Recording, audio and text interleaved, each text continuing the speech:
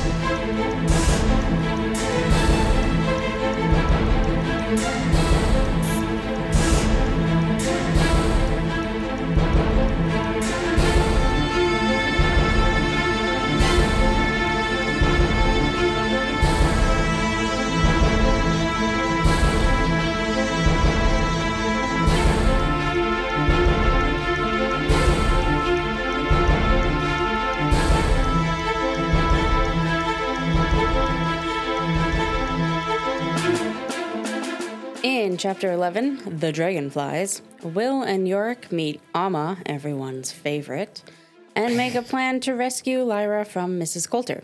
Will goes into the cave to memorize the layout and meets Mrs. Coulter. She captivates Will, I wouldn't use that word, but okay, and offers an alliance with him. Yeah, who wrote this?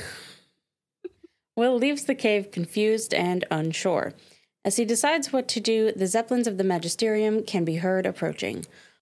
On board the Zeppelins, the Galavespians watch new dragonflies hatch as they report their location to Lord Asriel.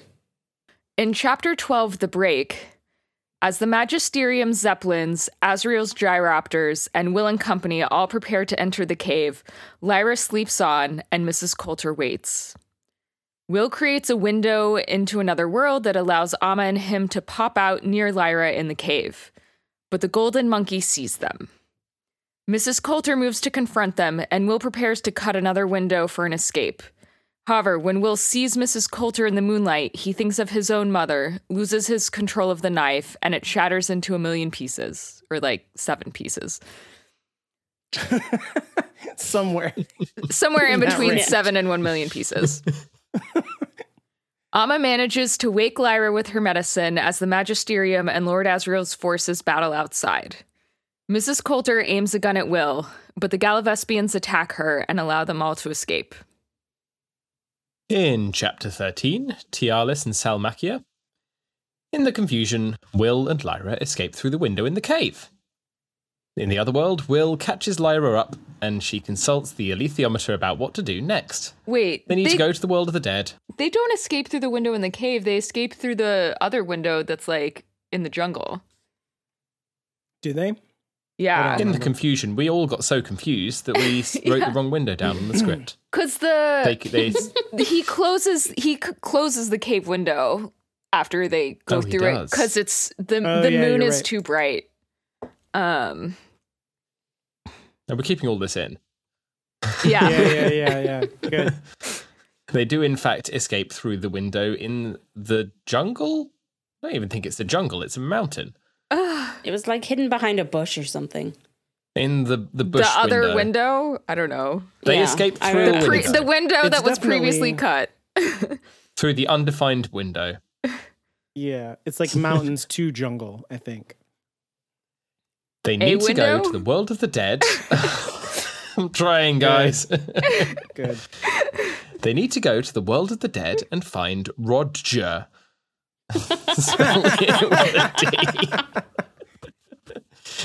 We are really together, folks. They need to go to the world of the dead and find Roger. But they will need to repair the knife first. They make an uneasy alliance with the Galavespian spies and decide to ask Yorick to repair the knife. In chapter 14, Know What It Is. After resting, the Galavespians inform Will and Lyra that Asriel's forces captured Mrs. Coulter. They explain that they know this thanks to their lodestone resonator, which operates on quantum entanglement. After a long hike, Lyra reunites with Yorick and mourns Lee Scoresby, who we all remember is dead. And got it. Yeah. He did, in fact, die. Spoilers. Yeah. And got eaten, They all most importantly. by By Yorick his mates. himself.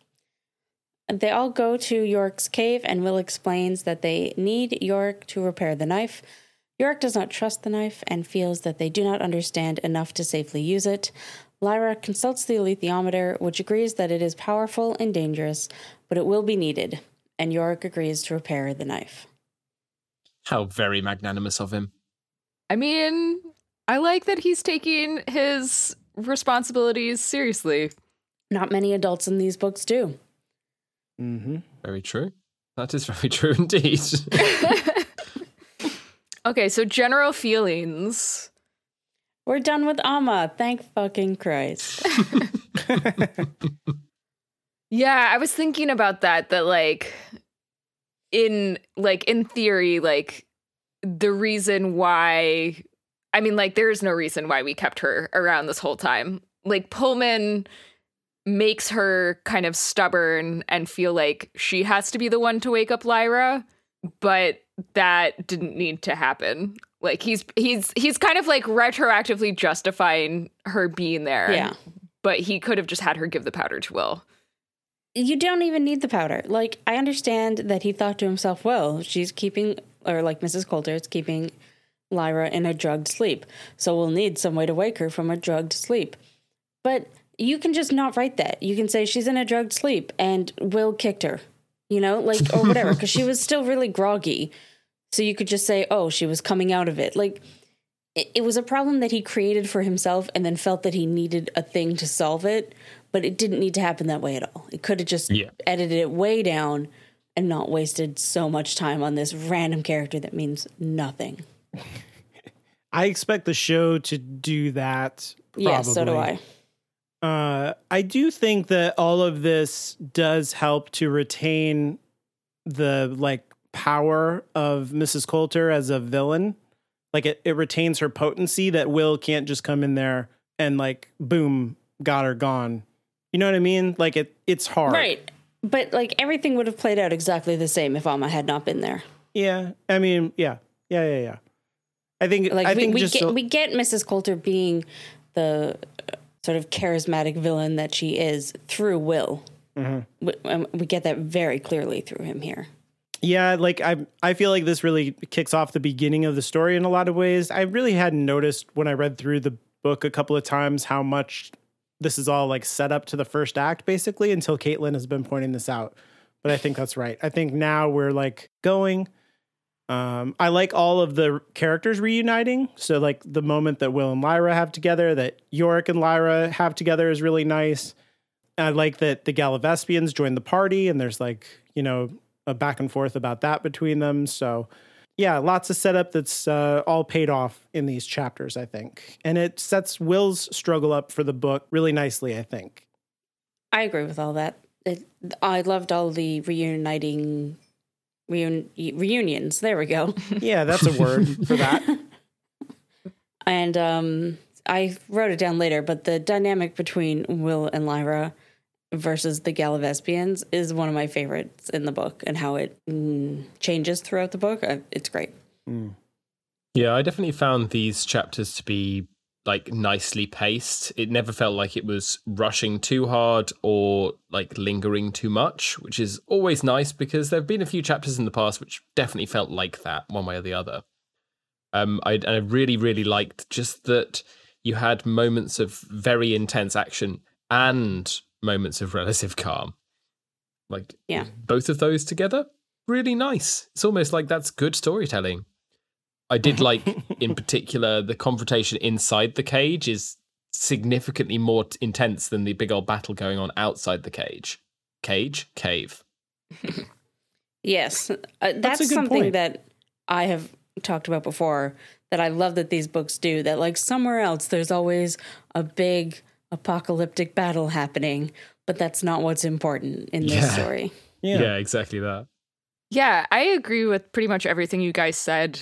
I think these chapters did a good job of kind of like competently moving the plot forward, getting us where we need to go. For the most part, I feel like I don't really notice Pullman's prose most of the time. I feel like the prose kind of takes a backseat to the storytelling, which is good, I think, in a lot of ways. But there were some places, especially in chapter 12, that actually like really stood out to me as good prose, where it's kind of like, oh, I think maybe he was like trying a little bit harder here, or, you know, like went through a couple more revisions on that section, where it's like the actual words that he was using really stood out to me. What part is that? Oh, that's where like it breaks the knife. I couldn't remember what happened in chapter 12. No, I guess so. Like the part where he talks about Lyra being locked into oblivion, like that's just like a little bit more like figurative language than I think he usually uses. And then I can't, I was talking with Francis about this a little bit earlier. I can't tell if I actually love this or hate this, but he uses the word lyratic as a adjective. Like he turns his own character into an adjective. That's so good. Lyratic resolution. And it has that like alliteration. Yeah, so little whimpers of pity and rage and lyratic resolution shook her breast and her throat. I think that works for a character like Lyra, who has been such a stubborn little annoying brat sometimes, you know? Yeah. And I say that with affection. And even like the paragraph above that where it talks about like the golden monkey prowled about by Mrs. Coulter's sleeping bag, scratching with a little horny finger at the occasional glowflies that settled in the cave and smearing their luminescence over the rock. I don't know. It's something about that just like struck me more than it usually does. The monkey in these chapters is fabulous because Mrs. Coulter is all, I love my daughter. I just want to protect my daughter. Meanwhile, her soul is literally just destroying things and wants to kill someone and is just, it's so good. I do love the monkey in general. I think he's such a good character. Yeah. What is everybody's favorite part?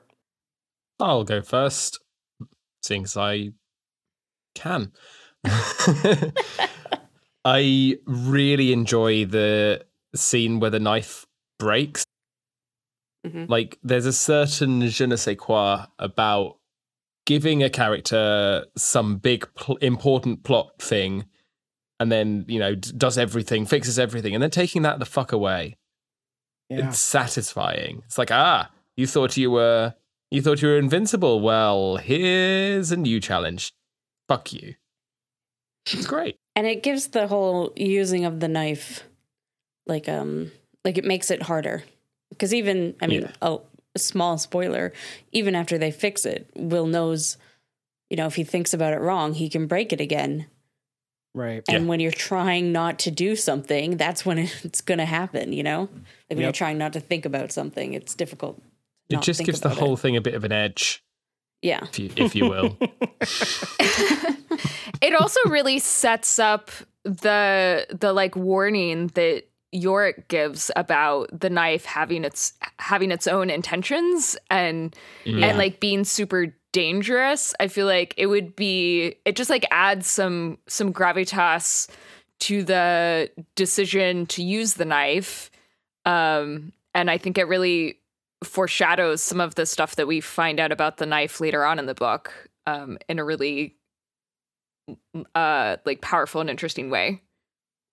Yeah. It's a great choice. for the beginning of the first act, like literally shatters his identity on a certain level. Yeah, kind of his point in the story. Yeah. Up till now. My favorite bit, I have two, is, as I mentioned, the dynamic between Will and Lyra and Tialis and Salmakia. I just love how both parties think that they're in the right and the other one has to listen to them. And it's just nice to have some conflict, I guess, like not misunderstandings or good people and bad people, just like people who have different goals, even though they're both sets of good people. And like ostensibly on the same side. To a degree, yeah. Yeah, that's a good point. The stakes are different there. I really like that moment where Will is like, I will not be talked to that way, first off. Yeah. And that's so perfect for them because they would have said like the same thing, like, you must respect us. And he's like, well, you fucking must respect us. Yeah. Must I? Must I, though? Exactly. And then I also really just love the whole conversation about going to the world of the dead in a story that is at its core about growing up. It's such a childish thing for Lyra to be like, I have to go apologize to him. Like, that's more important than anything else. Mm. You know, all these big things. And in a way, it turns out that it is more important than anything else. Mm-hmm. And then Will is just like, actually, yeah, I didn't really get to talk to my dad, so that would be cool. Let's go to the world of the dead. And then they have that interesting conversation about how, you know, they don't even really know what part of them goes there. Right. How there must be like this third part of them besides their body and their demon. And they have the conversation in such a simple way, but it is such a complex idea. And I just thought that whole conversation was just really good writing and a good character moment. And yeah, I like it. Yeah, I almost picked that moment because I really like, in storytelling terms, how it kind of turns around some of what was going on with Lyra in the previous book, where she was so kind of broken and lost in who am I? What should I do? I guess I'll just help Will out because everything that I try to do messes up, right? Like, I just keep messing up. And then she comes out of this coma and she's like, we should go do this. And Will's like, I will absolutely support you in this. It makes their friendship so solid to me. Like, as an act, Will is just like, absolutely, I support you. And Lyra's like, I have made a choice. And just both of those things together have kind of like turned around the second book in a satisfying way. I also like how it really solidifies like the feel of the book, because book 1 was very much Lyra's book and book 2 was very much Will's book. And just in this one conversation, you get that they're both on the same page and equals and wanting the same thing. And exactly. So it makes a good dynamic. It sets up a good dynamic for the book. Like Francis said, it's like good writing or something. Crazy idea, that one. I really liked Will's confusion over Mrs. Coulter. I think this is really crunchy stuff, even though I didn't like it in the previous book, where he's like, can hear Mrs. Coulter talking to Lord Boreal, and he's like, she sounds hot. I didn't like that. But I like this mixture of disgust and obsession that he feels with her. It feels more real to me, and like just how confused and mixed up he feels just meeting her is just really good. I think it's just like the perfect choice. And Will is starting to admit to himself that he needs more than to be a caretaker to his mother. And that is like so confusing to him. But I love that he realizes that. A mixture of disgust and obsession is what we all feel for Mrs. Coulter. Totally. That is so true. Totally. That's the title of this episode. Yeah, Alan, I agree with that. I wish it was like a little bit more clearly not sexual, because that, yeah, I think, and part of that is maybe I'm just reading into the interactions from this book what I didn't like about the previous book. I think it's pretty sexual. And like her golden legs in the moonlight and all this stuff is like, what? Okay. It's not something we usually get from Will. I guess. Yeah. I don't know. I do think it's interesting that she's like putting on this sexual charm for a literal child, I guess. Mm-hmm. I do think in a way it's all Mrs. Coulter knows. Like, yeah. I don't want to excuse Philip Pullman from very much embracing the male case here, because he does. But I do think you could excuse it by saying, like, that's how Mrs. Coulter gets her power. That's how she knows how to manipulate people. That's her thing. So in a way, it kind of makes sense from her point of view. But the fact that Will gives into it so easily is kind of shitty. I really like what I kind of see as the ambiguity of Mrs. Coulter's motivations here. Mm-hmm. Yeah, I mean, I think you point out that there's definitely the contrast between what we're getting from her and what we're getting from the Golden Monkey. But I do think, right, that the most convincing lies are grounded in the truth. And I think it is kind of deliciously ambiguous, like how much she actually cares for Lyra and is motivated by wanting to save Lyra versus whatever else she has going on in her, scheming and planning. Mm-hmm. I think Mrs. Coulter is the perfect example of somebody who really did not want kids having kids. Mm-hmm. Because she loves Lyra and she wants to protect Lyra, but she has no fucking idea how to do that. Mm-hmm. Yeah. Yeah, although, so that's also kind of a good transition into my least favorite part, which was Mrs. Coulter's hysterical screaming as Will and Lyra leave the cave. It just seemed like really over the top to the end where I was like, okay, now I don't even, like, I am the most gullible reader ever. I will absolutely fall for every unreliable narrator and character. And even I was like, okay, you're trying a little too hard, Mrs. Coulter. Like, calm down. I absolutely think she was trying too hard then, because as much as she did want to protect Lyra, I do think she was beginning to understand that she could not. I see. But she could, like, she wanted Will to take Lyra away, but she wanted to go with them. I see. Because then she would be safe from everyone too, because Will has the ultimate knife power. That's fair. Yeah, she didn't. Does that beat the ultimate gun power, though?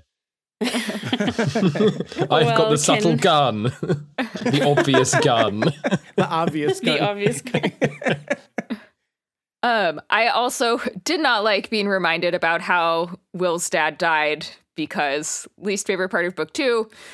And a more substantive point, I have feelings about Will deciding not to tell Lyra that her mom was drugging her. Yeah. That's so interesting. I love Will and Lyra together as like companions and friends and partners so much. And I feel like it just hurts me, that like he is essentially lying to her by omission. Mm-hmm. It's one of those things, though, that like I absolutely think it was a wrong decision for him not to tell her. But I also think it was absolutely something he would do. Like make a wrong decision there. Because nobody wants to be the one to say like, oh, actually, your mom really doesn't care. Like she was fucking you over. Can you imagine him telling her that? That would suck. And it would have been the right thing to do. Absolutely. But I can also understand where he was like, maybe she just deserves just this little bit of happiness. Yeah, I think this is like so weird to me. Like it really stuck out to me that moment, because the story, so far and like really in this book so much is like ignorance versus knowledge. And there's this thing of like Lyra literally being like, I'm ignorant of this, and Will recognizes it and could give her knowledge and truth. And I feel like the book situates it as a good thing that he doesn't ruin her vision of Mrs. Coulter in this moment. So like, I'm confused by that. Like the moral message that is happening from the book there. It feels like the book wants us to take this as a good choice on his part. I agree that it's an authentic choice. Like you said, Caitlin, It feels like Will. And I could see how he even thinks it's the right thing to do, given like his feelings about his mother in that moment and how confused he is and all of the pain and stuff. And he just has Lyra back and doesn't want to upset her again, like you said. But the book, it's not like the book questions that at all. And I just think it's really interesting. I don't know. it seems out of step with its themes. Yeah, I agree. The book does write it like it's like Will did a good thing for her there, when no, he did an easy thing for himself. Yeah. Well, and for her. He took the easy way out, which is understandable, especially since he's 12. Yeah. Or 13, maybe. But it's still shitty. Do we all agree that it's shitty? It's shitty. Yeah. Okay, well, I think it's shitty on two levels, right? First of all, he is the person who, at this point, she probably trusts most in the world. Mm-hmm. So, like, it's kind of shitty on that level. But also, it's not unreasonable to think that she's gonna, like, they're gonna be dealing with Mrs. Coulter in the future. And so that's like important information for Lyra to have in terms of how she interacts with Mrs. Coulter and like the strategic decisions that she makes in the future. That's a good point. So I think it's like, you know, he's trying to save her grief in the short term, but it's actually pretty dangerous in the long term, at least potentially. Yeah. Yes, I agree with that completely. My least favorite part is Amma. Why in the hell was she involved in the rescue? Like, what the hell? But also just like in general, how long it took for the book to get Lyra out. And like, that's not really these chapters in particular, but just the normal complaints that I've been having about this first part of the book, which are Your now single over with. least favorite part. We should just copy paste that each time. Yep, exactly. But it's over with now. Or is it? My My least favorite part was not really a least favorite. I quite liked all of this, but I was talking earlier about the contrast between the inside and the kind of the inside of the cave and the outside. I would have liked to see more of the outside kind of interdispersed, because we hear things only from the perspective of inside the cave. And I think it just would have hit a little harder if we'd have been going between a very tense scenario and a very tense but quick scenario. I think it just would have got it across a little better to me. By outside the cave, you mean the presumed battle that was happening? Yeah, the fact that we have to say presumed battle is kind of my point. Yeah. And there's even like a good point when they're running to the window behind the bush, and they have to like, there's like a line about having to wait for a moment, and it's like, why not tell us what's happening? Yeah. Let me Like, feel what it's like to be in that moment. Yeah. I think the show's really good about that. You know, like it takes time. Yes. Yeah, in the first season when there's like the battle between the Zeppelins and the Bears, and you're like, oh wow, it just didn't hit me how awful this is and how scary it is for Lyra and stuff. So maybe they'll take advantage of that. I really hope so. Yeah. I do, but I'm also worried that the show might decide, like unlike the books, that the battles are what's important. Mm-hmm. Yes, that is the other side of it. I think that I'm not asking for a full Game of Thrones treatment to it. Yeah. But I also would like it. I think they could do it in a way that felt not epic, but intense. I think epic would not do it justice. That's good. Yeah, no, I have like in this particular moment, and I think in one that happens later in the book, which is kind of the same thing of Will and Lyra just running through a battle. There's a moment, I hate to make this comparison, and I'm sorry for bringing this up, but in the final Harry Potter movie, where the three of them are just running through the battle that's happening, and it does a good job of showing you that there's a bunch of shit happening. So something like that. Mm-hmm. Yeah, I do agree. Mm-hmm.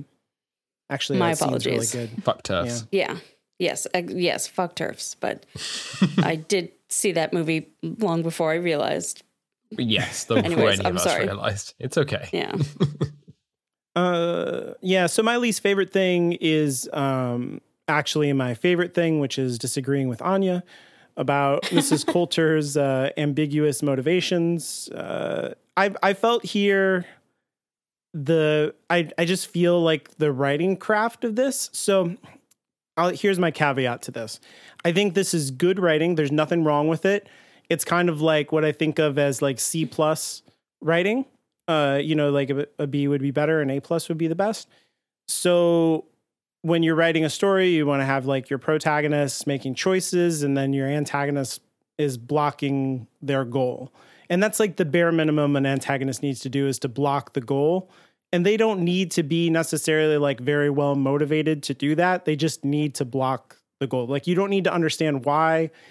It's nice if you understand why. I think it makes a better villain if you understand, and they have like fleshed out psychological motivations and stuff.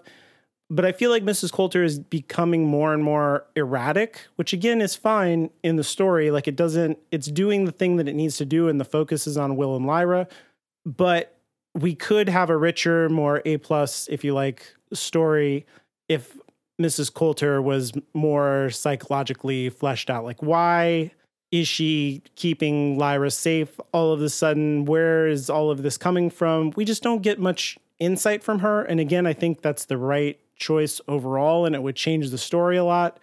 I think the show's exploring this space in a really interesting way. Like, we know a lot more about Mrs. Coulter from in the show than we do in the book.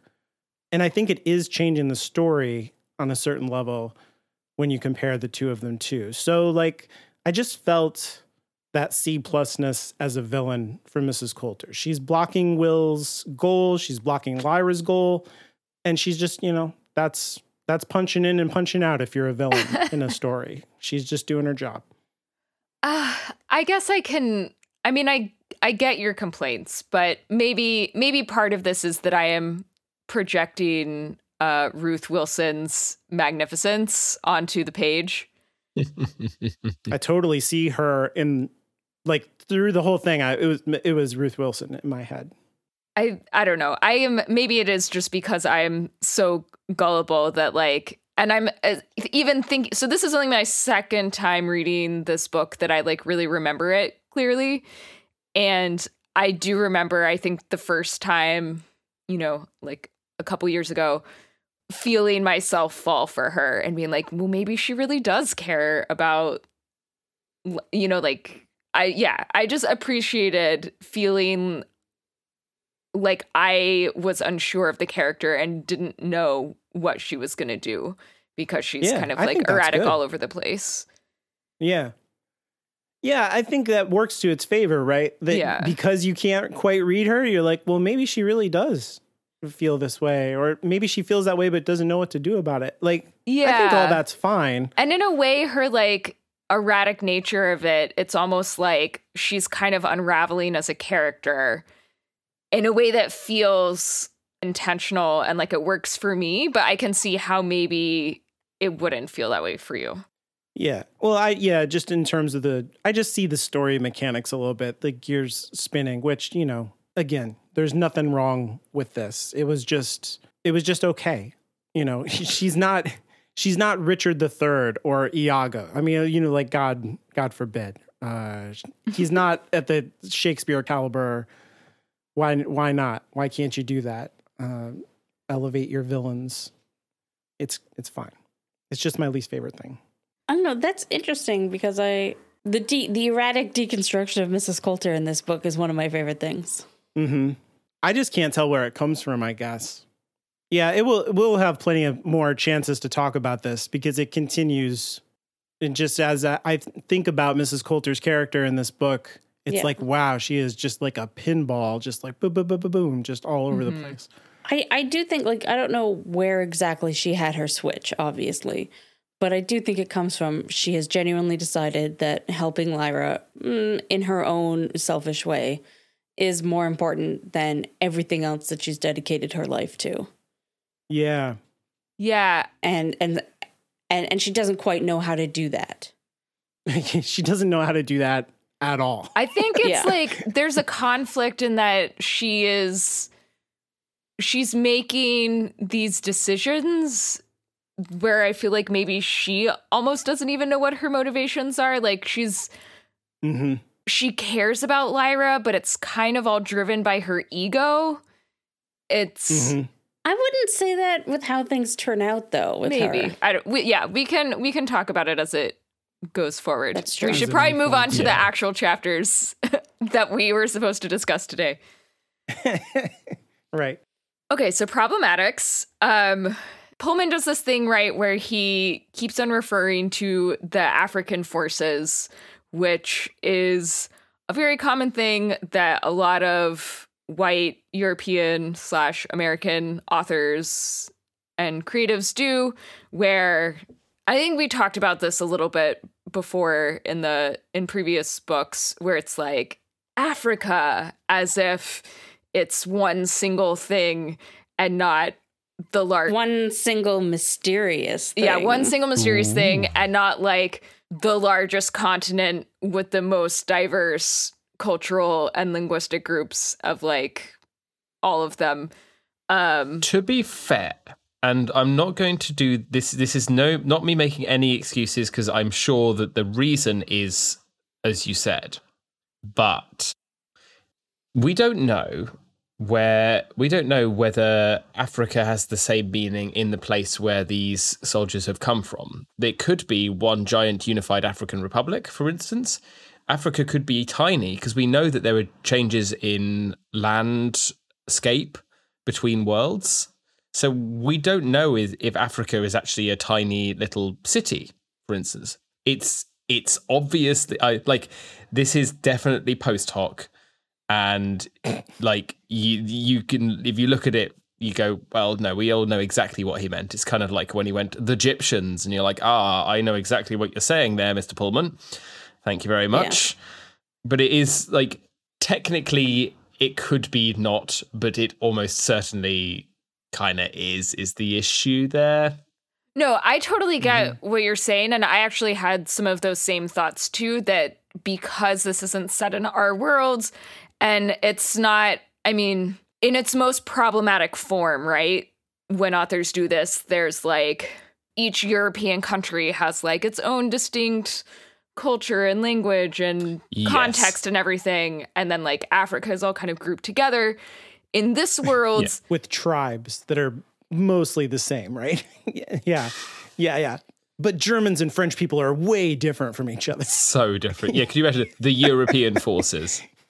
Well, right. Exactly. But actually, exactly. In this case, it actually does kind of work that way, right? Because the Magisterium forces are like a pan-European force. But they also refer to the Magisterium forces as the Swedish forces at one point. Or Swiss. Yeah, the Swiss. The Swiss. You're right. Swiss. Okay, so that's very specifically referring to the Swiss Guard, which are the guards of the Vatican. Right. So they are a very well-known, very specific detachment of the armed forces of Vatican City. And the Swiss used to be I was badasses. not aware. My point doesn't matter then. Carry on. Well, they wear very does, gaudy clothes. It does exactly. It's still very interesting. But I think you're right to point that out, is that it's the Magisterium until it's the Swiss. And it's because the Swiss are like Francis is saying, they're like the special forces, right? Like this is the Navy SEALs, Army Rangers, whatever. It's MI6. Yeah. Yes. Though they are also not Swiss necessarily. Right. The other thing that I think is interesting is that I'm putting myself in Philip Pullman's shoes. Like, how would I solve this problem? You know, on the one hand, it is like people from the continent of Africa have advanced technology and are getting involved in a way that is like, I guess maybe better than it just being all white people. But I guess I get why he didn't want to use like country names from our world, because he's trying to make this like very much an alternate world situation. But he also he doesn't even know enough about African history and culture to come up with a plausible alternate development, right? In the way that he did with Europe, of how okay, well, everything went different with the Protestant Reformation never happened, and the papacy was in Geneva, right? You know, like all of that. He could have looked up some like different ethnic group in Africa and, you know, named the forces after that, making it seem like, okay, well, maybe in this world, Africa wasn't ravaged by European colonialism. They kind of developed on their own with their own sort of like ethno-states or something, you know, or maybe they had like their own empire situation going. Yeah, just like if he put a little bit of effort into it. Just like give me 10 minutes of thought about like, okay, what happened in Africa in this alternate worlds, you know? Yeah. Yeah. Like put 10% of the effort you put into thinking about this alternate Europe. We'll get more about the like African king who is part of the coalition of Lord Asriel and stuff like that, which I do think is good, but it is still problematic in the way that you say. And I definitely agree with what you're saying about like the history. You could have like there were Ptolemaic Christians throughout Africa. Like Africa is so often characterized as like this, quote unquote, godless place that European Christians had to go into when they had a completely different Christian tradition all on their own. There was Coptic Christians, there was Ptolemaic Christians, and then Islam came through and a lot of North Africa became Islamic. And so it has a very rich Abrahamic tradition right alongside Europe. And in fact, like all the Ptolemaic Christians thought that Europe was like, oh man, those weirdos up there who have like, have you ever seen how they put like a bunch of bones in a bunch of a vial of oil and then they like put that on a pedestal and pray to it? What a bunch of fucking weirdos the Europeans are. Because like we're Christians too, and like we don't do dumb shit like that. So like they thought that Christians were weirdos in Europe once they met up with them in the Crusades and stuff, because they were like, oh yeah, we believe in Jesus and we have these gospels.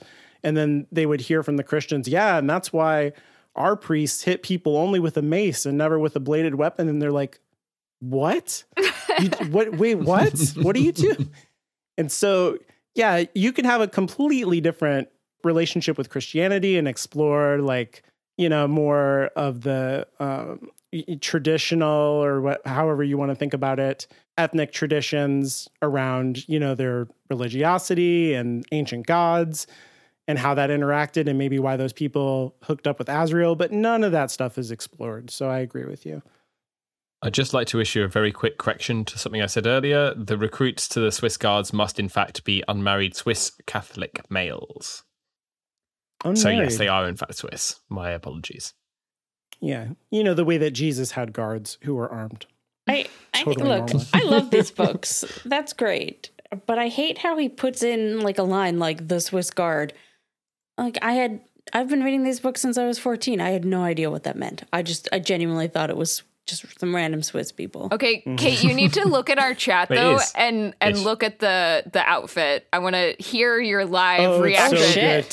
This is what I imagine the outfit to be in, I guess we'll put it in the show notes. 100%. Yeah, what I thought too when I was imagining the book. I was like, oh, that's really funny that he put that in there. The close up of his face. You're welcome.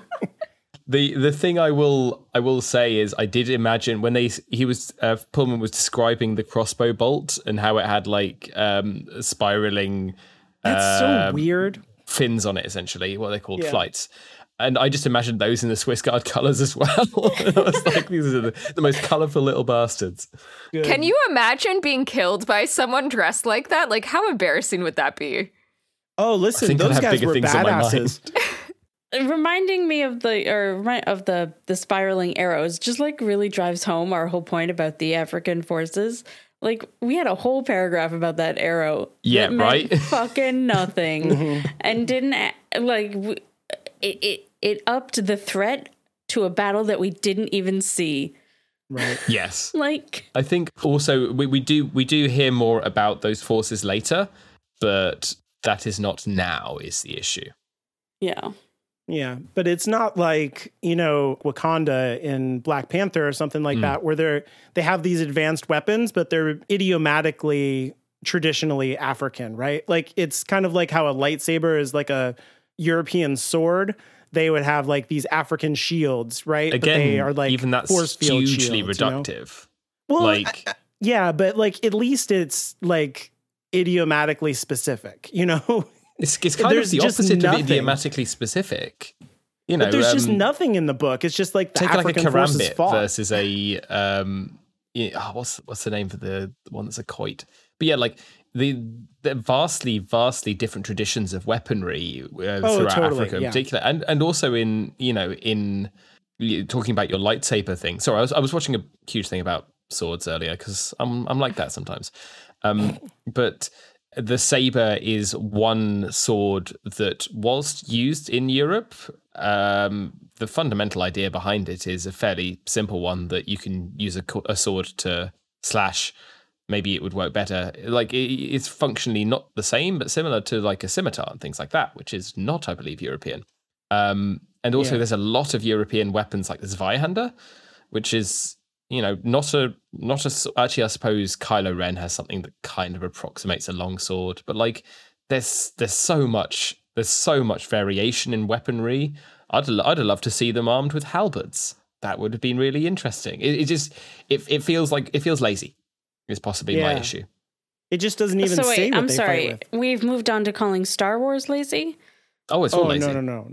Is that where we are? I can't. Oh, because there's no variation of lightsabers? We went very quickly from Historic Materials to Marvel to Star Wars, and I'm just confused where we landed. My point is everywhere where you use these idiomatic themes has a distinct tendency to appear like you don't actually know them, if that makes sense. To be fair, I think for most properties, it's that you don't have time and money. They could have, though. I mean, Star Wars. Are you saying Star Wars doesn't have enough money? Or Game of Thrones? Not when the originals came out.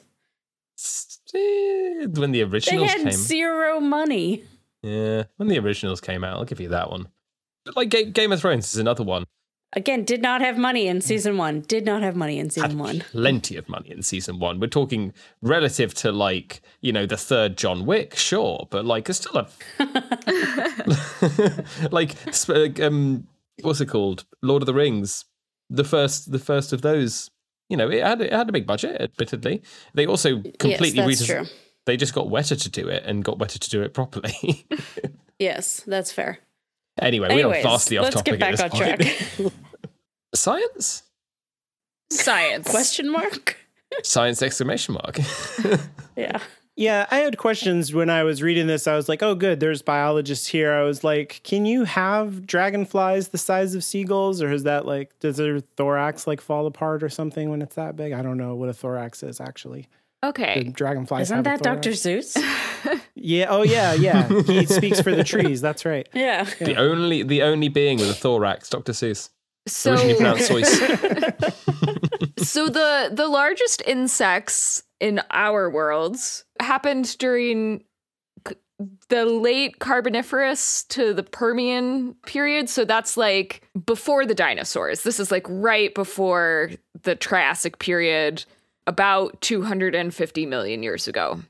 Oh, wow. And so they were called, I'm going to probably pronounce this wrong, Meganosoptera, kind of informally known as griffin flies. I want one. Oh, this sounds interesting. Yeah, and so their wingspans were about, at the highest end, 28 inches or 71 centimeters for Francis. Ah. Do you guys do inches? I don't know. I can think in inches. Okay. Just not only pounds. Okay. Okay. You need some stones.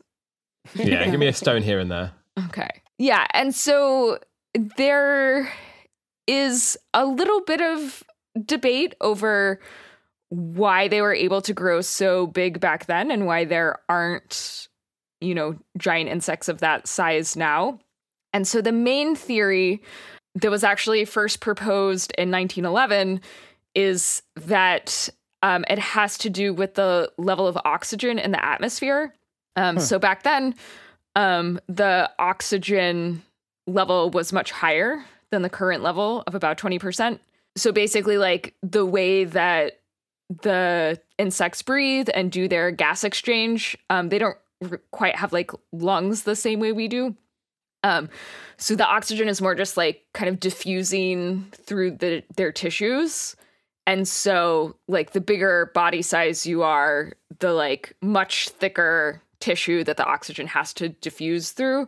So they kind of needed higher levels of oxygen, or as the oxygen levels dropped, smaller body size so that it could diffuse through all of their tissues. A problem with this theory is that there were also quite large dragonflies in a later period, not quite as big, only like 45 centimeters, when the oxygen level was lower. So that's like a little bit inconsistent. Another theory has to do with the fact that it's basically the lack of vertebrate aerial predators. So like because there weren't birds and bats and pterodactyls, They could just I be guess. more conspicuous. Yeah, that like they were that basically, you know, they didn't have to worry about any non-insect predators, and then there was kind of like a arms race among the bugs to increase their body size in order to prey upon each other. Mm-hmm. Kind of like fish then, yeah. Yeah. So like I just looked up how big is the wingspan of a seagull, and it's anywhere from like 2.5 feet to 5 feet across. So that's way bigger than what Well, you're so talking it about. seems like the biggest dragonfly was about the size of the smallest seagull, because 2.5 feet is okay, a slightly still more than 28 inches, but like close. So not impossible. We have like record of it. Yeah. Okay. So in their world, there might just be like less birds Mm-hmm. Yeah. and bats and that type of thing, or Or maybe the smaller Galavespians ones. are doing something along those lines where they have a symbiotic relationship, such that there could be some selective breeding. Yeah, Probably exactly. is. They In fact, bred they for say it, that yeah. there's some selective breeding, I think. That Yeah. makes more sense than what I said. Yeah. Well done. I mean, biology is my career, to be fair. Yes. Well, also I forgot about the symbiotic relationship there. Yeah.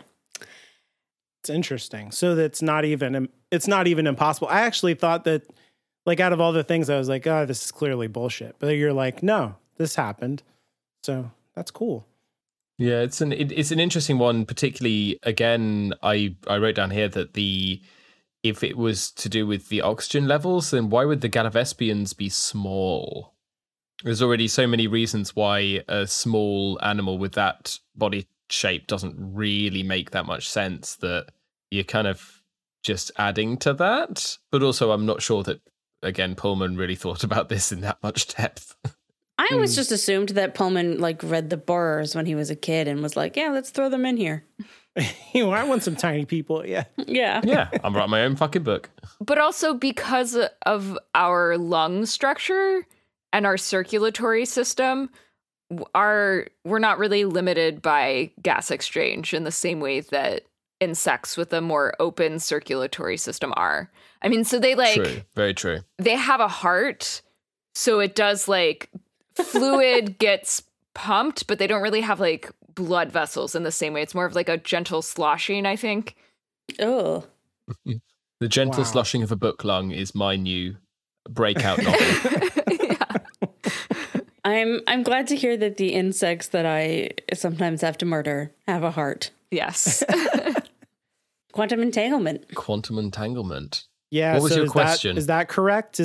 This is like exactly how quantum entanglement works, right? You play like a violin Yep. and On a magnet. on a magnet, and then a magnet somewhere else with a violin like spits out that sound, right? Yeah, pretty much exactly that. That's how quantum computers work now. It's actually just a bunch of violins.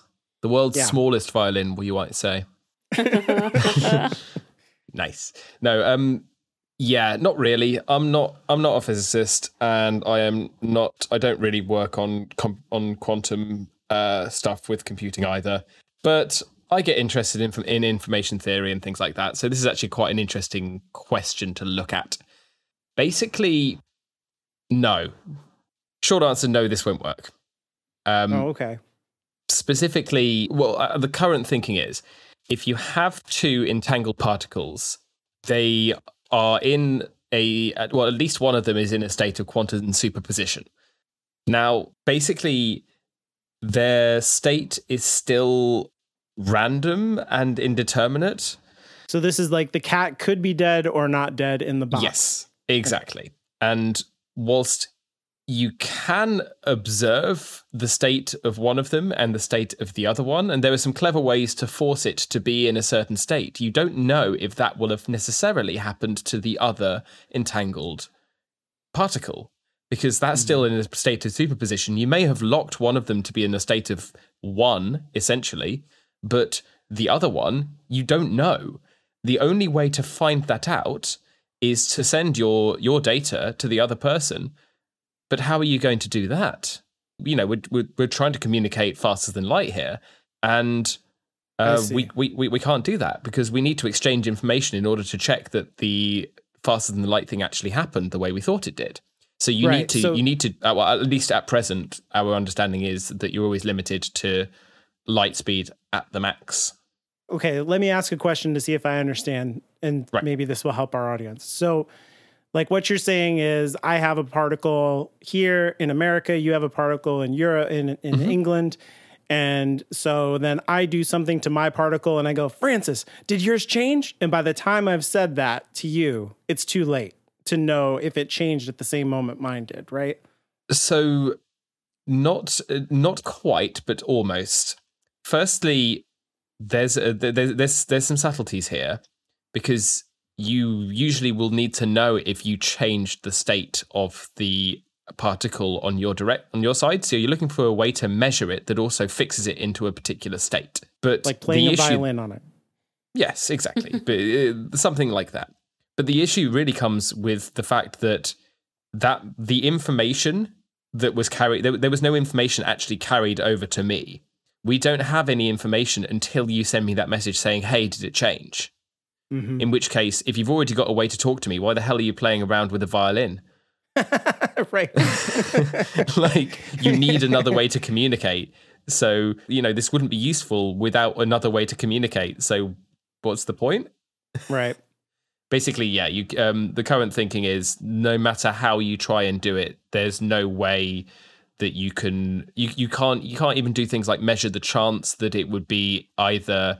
Basically, there's a way that you could think of doing it, which is working out the probability that your particle on one end is either definitely a 1, so always, whenever you sample it, it always comes out as a 1, or it comes out as a 0 or 1, as a 50-50 ratio. And then you're saying, oh, well, we can see by the balance of probability that we're only getting 1s because it's fixed at 1.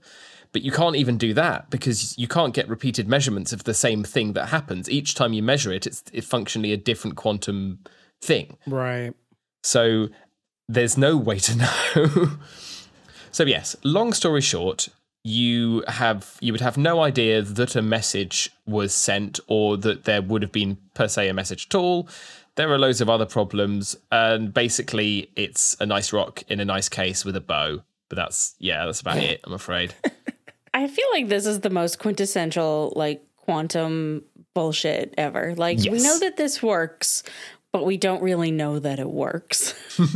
It's actually very indicative of the time in which this was written.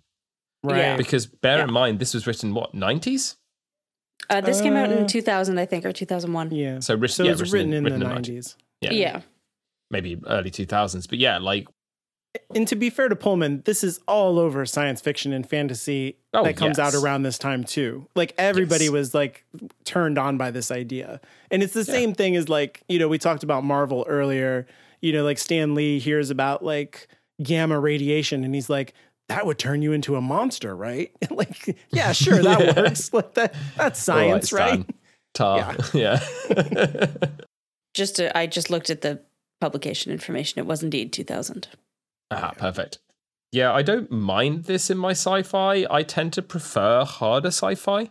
I like it when authors are considering what sort of munitions you could use on a ship to, so it's, is it Vata's War, where they only use crossbows, essentially, on the ship to make sure that they're not penetrating.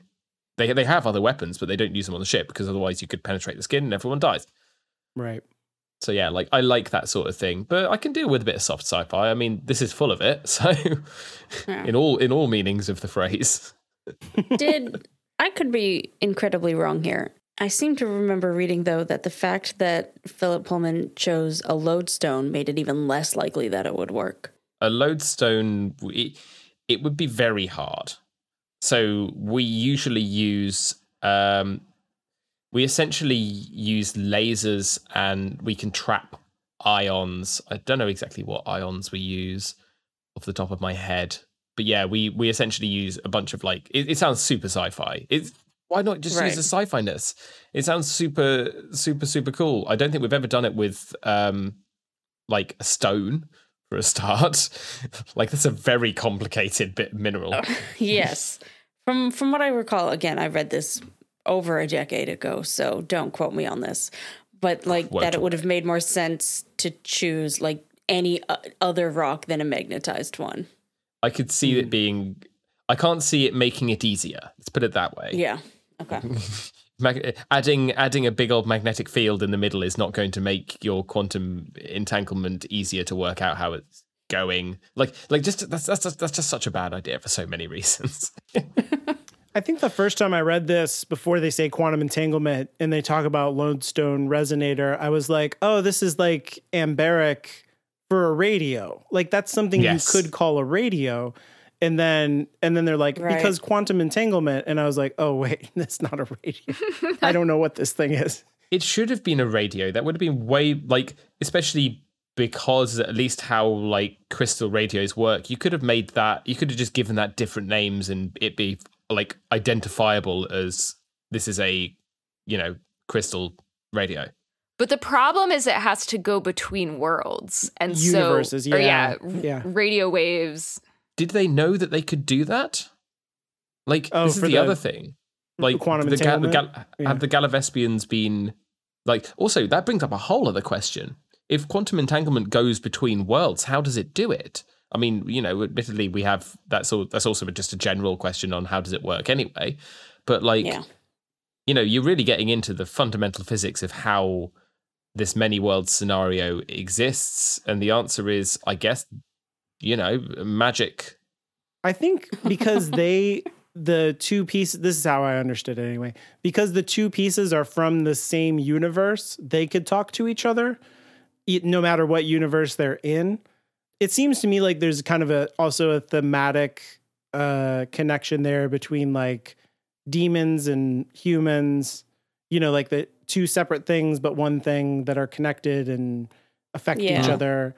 You could even, well, whatever. We can get into the science themes later. I think the overall phrase for this is quantum woo. Yeah, definitely. This is a hand wavy, but it's cool hand wavy. Like it's fun and it's a real thing. This is something that I always like in fiction, where the fiction like alludes to something that you can go look up. And this is how like I learn most things, is because I fall down some rabbit hole. I'm like, wait, that's real. And then you go look it up and you're like, oh, it's real in a way that doesn't work for the story, but it's cool that I learned this thing because I never would have known about it at all without the story. This is, I just realized who it reminds me of and what the era reminds me of. And it's the sort of era where Deepak Chopra was particularly doing well. Because again, he was a lot about, well, if we integrate our alternative medicine with quantum physics, suddenly it's more scientific because I'm a grifter. To be fair, though, I've never understood why more religious-y folks don't use physics to argue that God exists. Don't give them ideas. Because you absolutely could.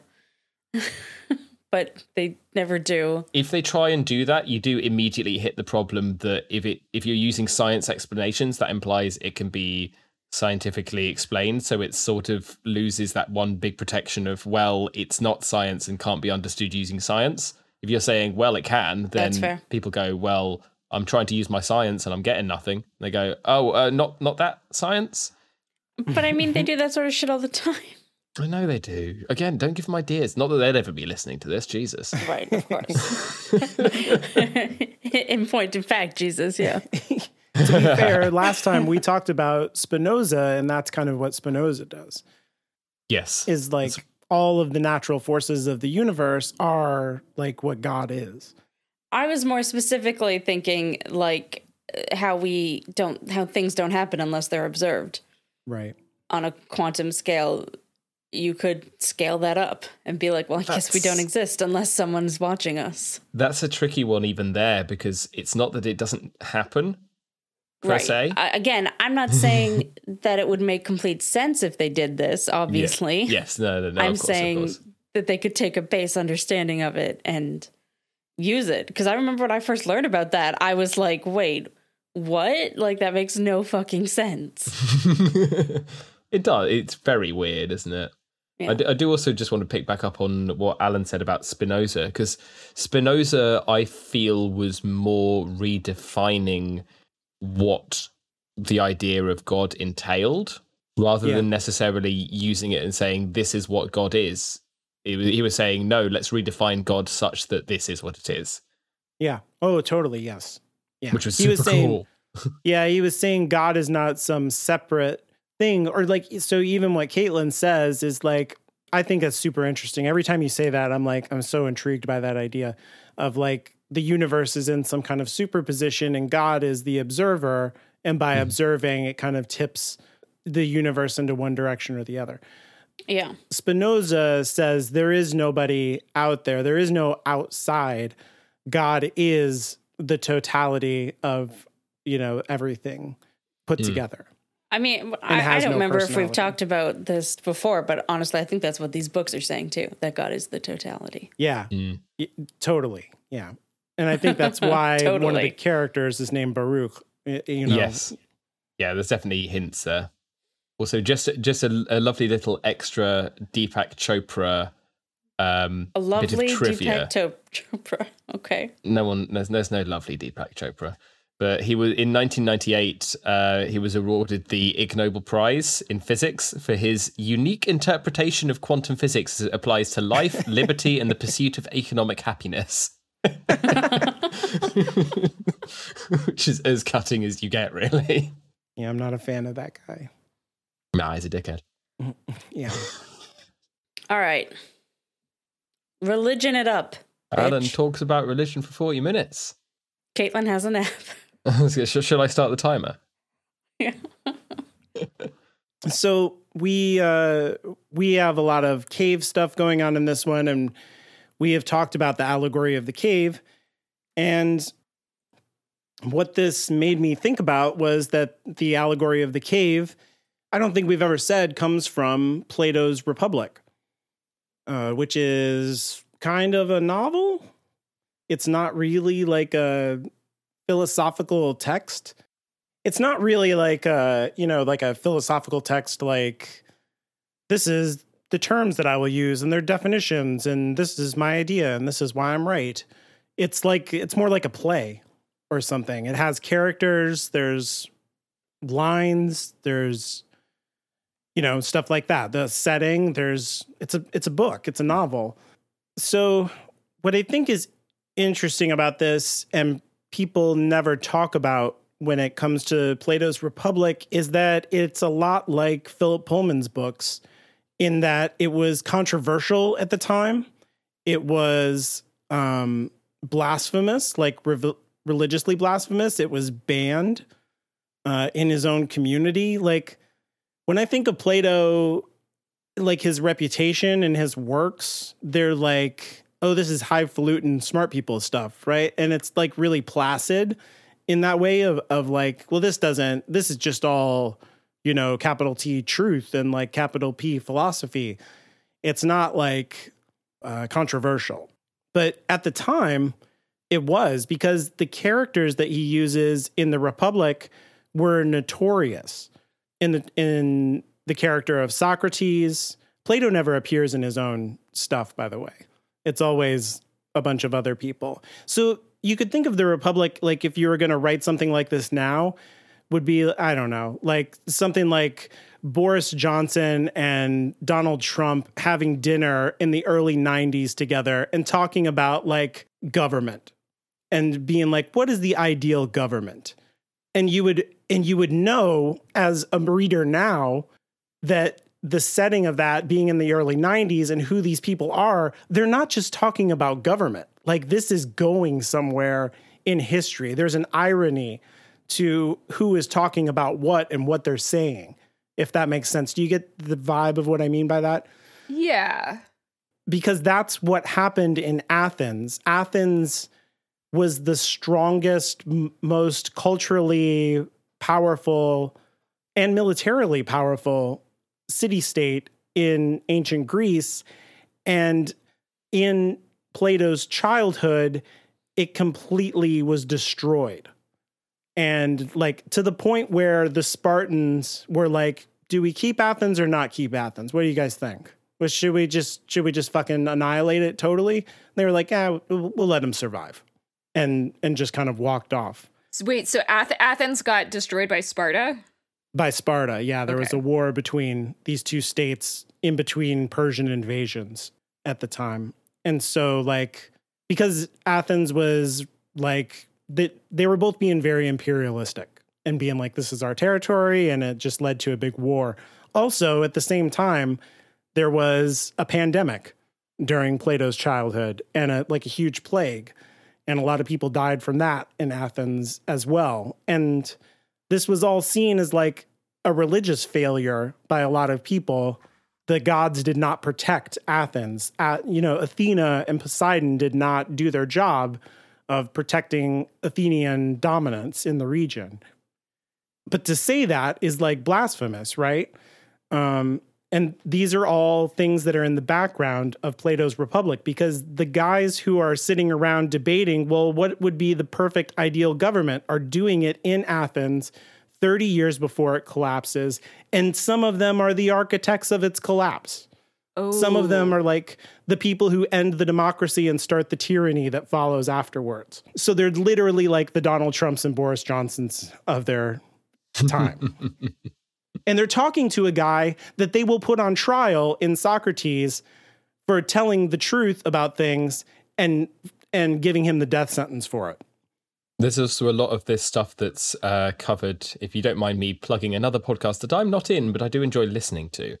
Hardcore History has a three-parter called The King of Kings, I think. And part of what it touches on is the kind of Athenian-Spartan conflict and all the geopolitics of the region at the time, which is I love that guy. Fascinating. Oh, yes, it's a truly excellent podcast. Yeah. I played Assassin's Creed, so I'm good. Oh, that's right. All this stuff is in Assassin's Creed.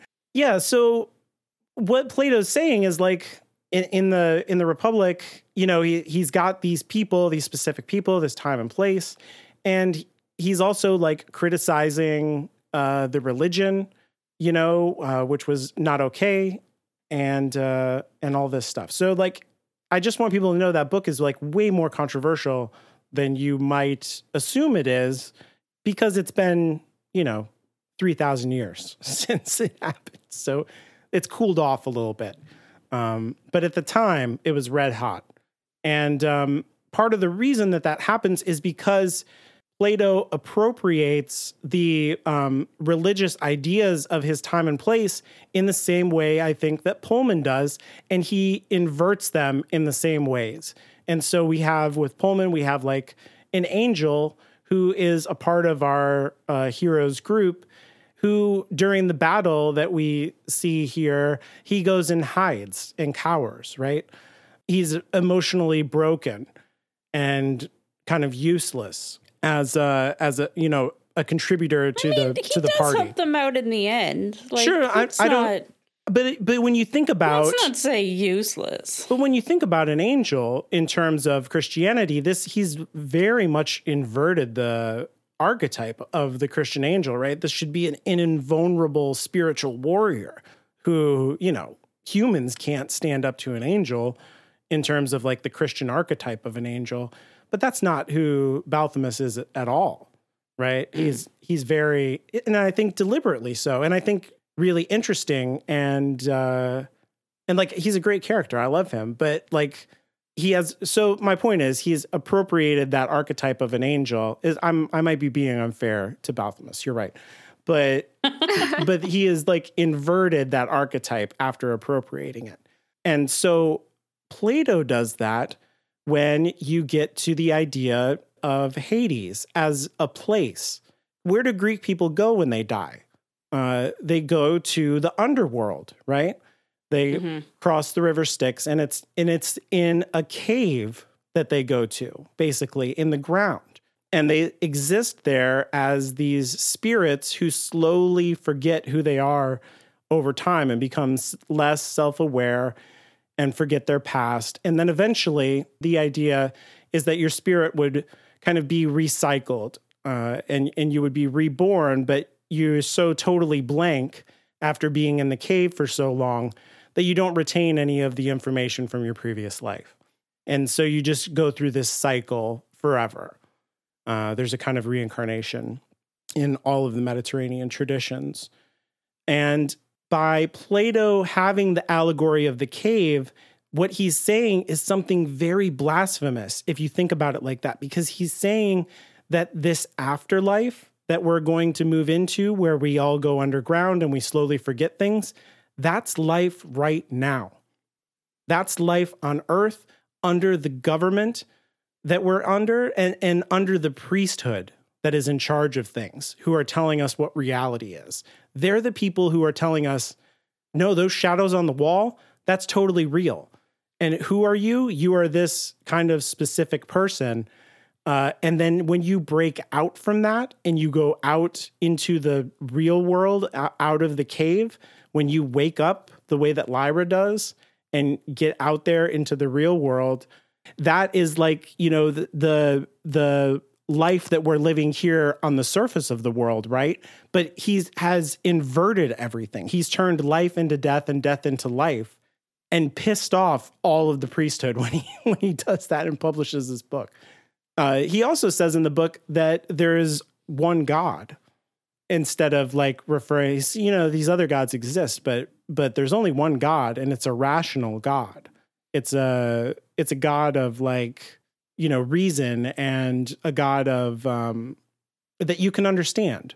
It's a God who, you know, when he's laying out in the Republic, they talk about like, okay, what would be the perfect government? What would that be like? And they say, well, what would the church of the perfect government be like? What would the religion of the perfect government be like? Well, it wouldn't be anything like the religion we have now, because think about the stories of Zeus. He's constantly cheating on his wife. He's constantly having children with all these different animals and people. It's really weird.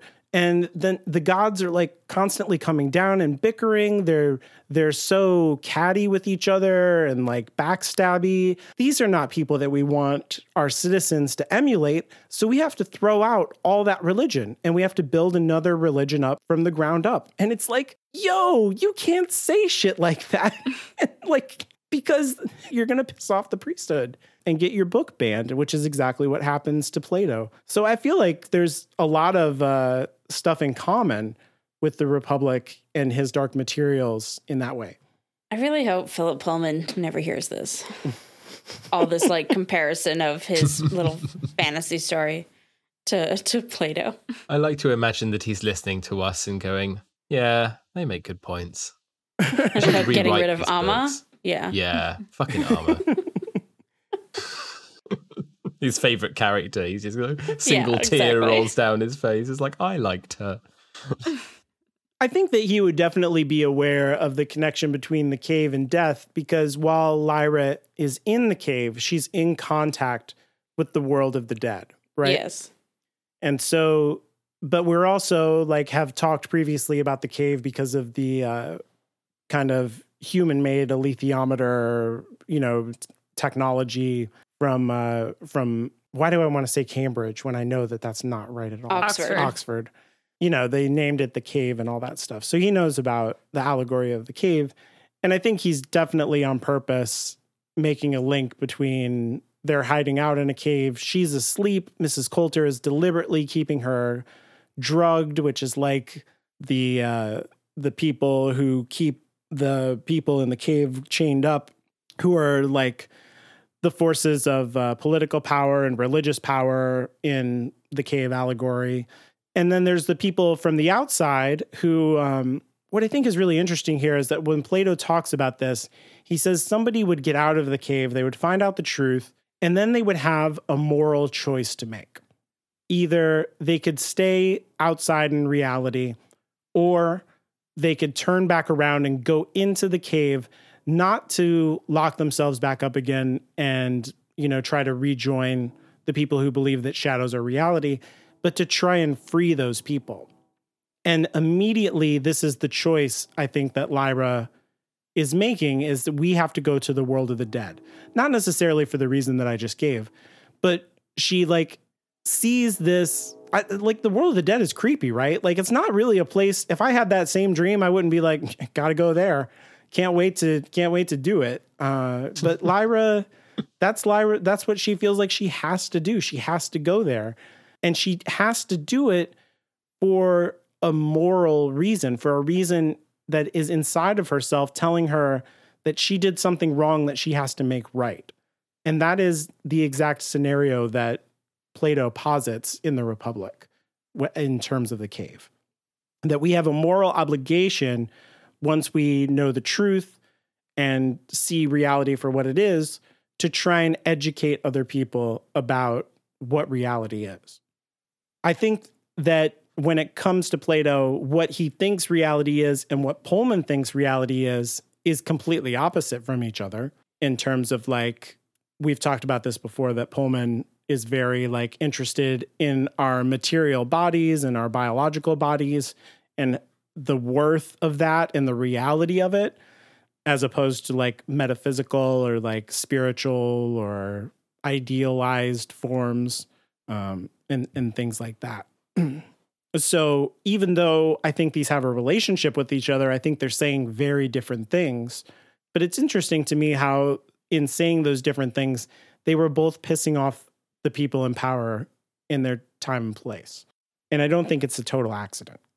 You think Pullman woke up one morning and was like, I will be the new Plato. No, definitely not. And I will do it by getting published for 10-year-olds. Yeah.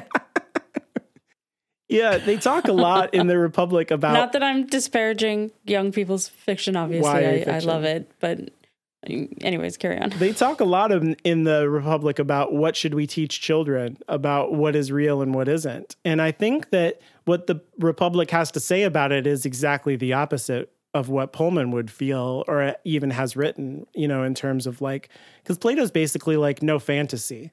Children can't understand the difference between reality and fantasy, and therefore it can't be allegorical. It has to be very laid out. This is moral behavior. All of the art in the Republic sounds like the most boring shit you can imagine. After school, don't do drug kind of specials, a very special episode where you drink one sip of alcohol and it ruins your life kind of stories. So I don't think Pullman would be into that. They both recognize that it's very important what you tell children about and the kinds of stories that you're telling them. There's a giant man in the sky watching everything you do and judging you. Santa Claus? The one story. Yeah, that guy. Definitely Santa Claus. Or the man in the moon. Thank you for whoever laughed. I appreciate that. I think that was me. You're my favorite, Anya. Yay. Ouch. The other thing that's really important in Plato's Republic is, besides the cave allegory, is that he lays out what he believes is the nature of human beings, which he calls he doesn't call it this, but we call it the tripartite soul, which just means the soul that has three parts to it or three organs. And so he makes this analogy where he's it's kind of if you were okay, we want to make a business, we want to make the most money. Let's look at what business makes the most money right now. And then we're going to try to figure out, okay, so if they make the most money, then their employees must be the best employees at making money, right? Because they're the business that makes the most money. And therefore we should pattern our employees after their employees, because that would be the way to make the most money to achieve our goal. They do that, but with justice. So they're what would be the most just state, city state? That's they assume city state is the only real form of government because they're Greek city state people. And they say, okay, so if you can come up with the best city state, then you could infer by association that all the people who are parts of the city state are the best people, right? Because how could it be the best place if it's not the best people? So if you want to figure out how you become a good person, first you have to figure out what is a good government. And then you just work backwards from that, which is wrong, but is a way to do it. That does not make sense to me at all. I like that. Is wrong, but is a way to do it. Yep. Technically doable, but unlike quantum entanglement communication, which is not. It's technically a plan. It's a bad plan, but he does do that plan. So the point being, the government has three parts: an upper class, a middle class, and a lower class. And he says that this is analogous to what an individual has inside of them, where you have three parts to your being. And that is the lowest part being your appetites. And this would be kind of associated with your bodily functions, I guess. And then kind of the middle portion, we don't really have a good word for this in English. I call it identity. It has to do with like your sense of yourself. This is where like shame or pride comes from. Just your self-awareness, sort of like who do you think you are, and how does that relate to your place in the world? And then the third and highest, according to Plato, part would be reason, your logical faculties, your philosophical self. And so in Plato's Republic, the ruling class would be philosophers, which how great, Plato was a philosopher. I don't know if you knew that. I was going to say, it's so great how he chose like the thing that he's known for to be the number one thing. Yeah. If Makes only he total was sense. in charge. Yeah. Of course, nobody ever does this because who the fuck would do this? But nobody's ever tried it. Maybe it would work. It wouldn't, but maybe it would. So the highest class is the philosopher class. The middle class is like people who care about being important. And so you give them important jobs to do, and they're happy because they're like, I'm really important. And then the lowest class people are people who care about like good food, having lots of stuff. And so you give them the job of making food and making lots of stuff. And they're like, this is so great. I have lots of stuff. I'm so glad that I'm still a lower class person. Yeah. In like I am currently, and then I would be also. You would be in Plato's Republic. Yeah. That's wonderful. You would have no power. But at the same time, take my stuff over my dead body. Yeah, and in the Republic, the ruling class people have no property. So the only people who have property are the lowest class. So they have some... He kind of tries to balance it out. I don't know. I think the Republic is like super broken. But there's arguments that that might be on purpose. It's just like a thought experiment to make arguments.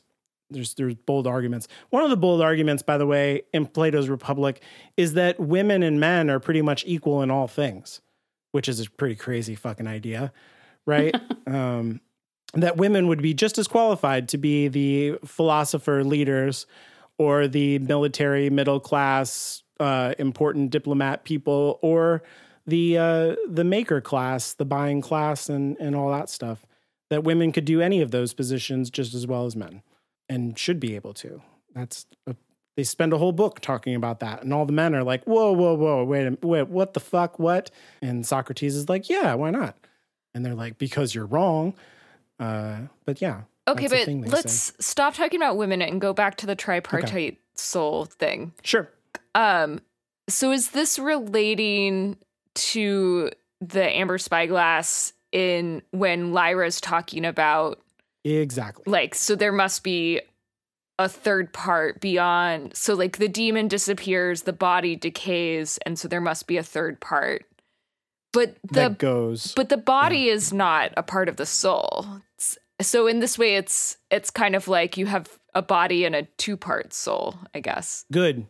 This is good. So I made you get moment. A sticker. Yay! Yes. Gold star. I was paying attention. You've pointed out a way that I have confused people, so this is good. So I made a bad analogy in saying that like the appetites are have to do with your body, because that's not right.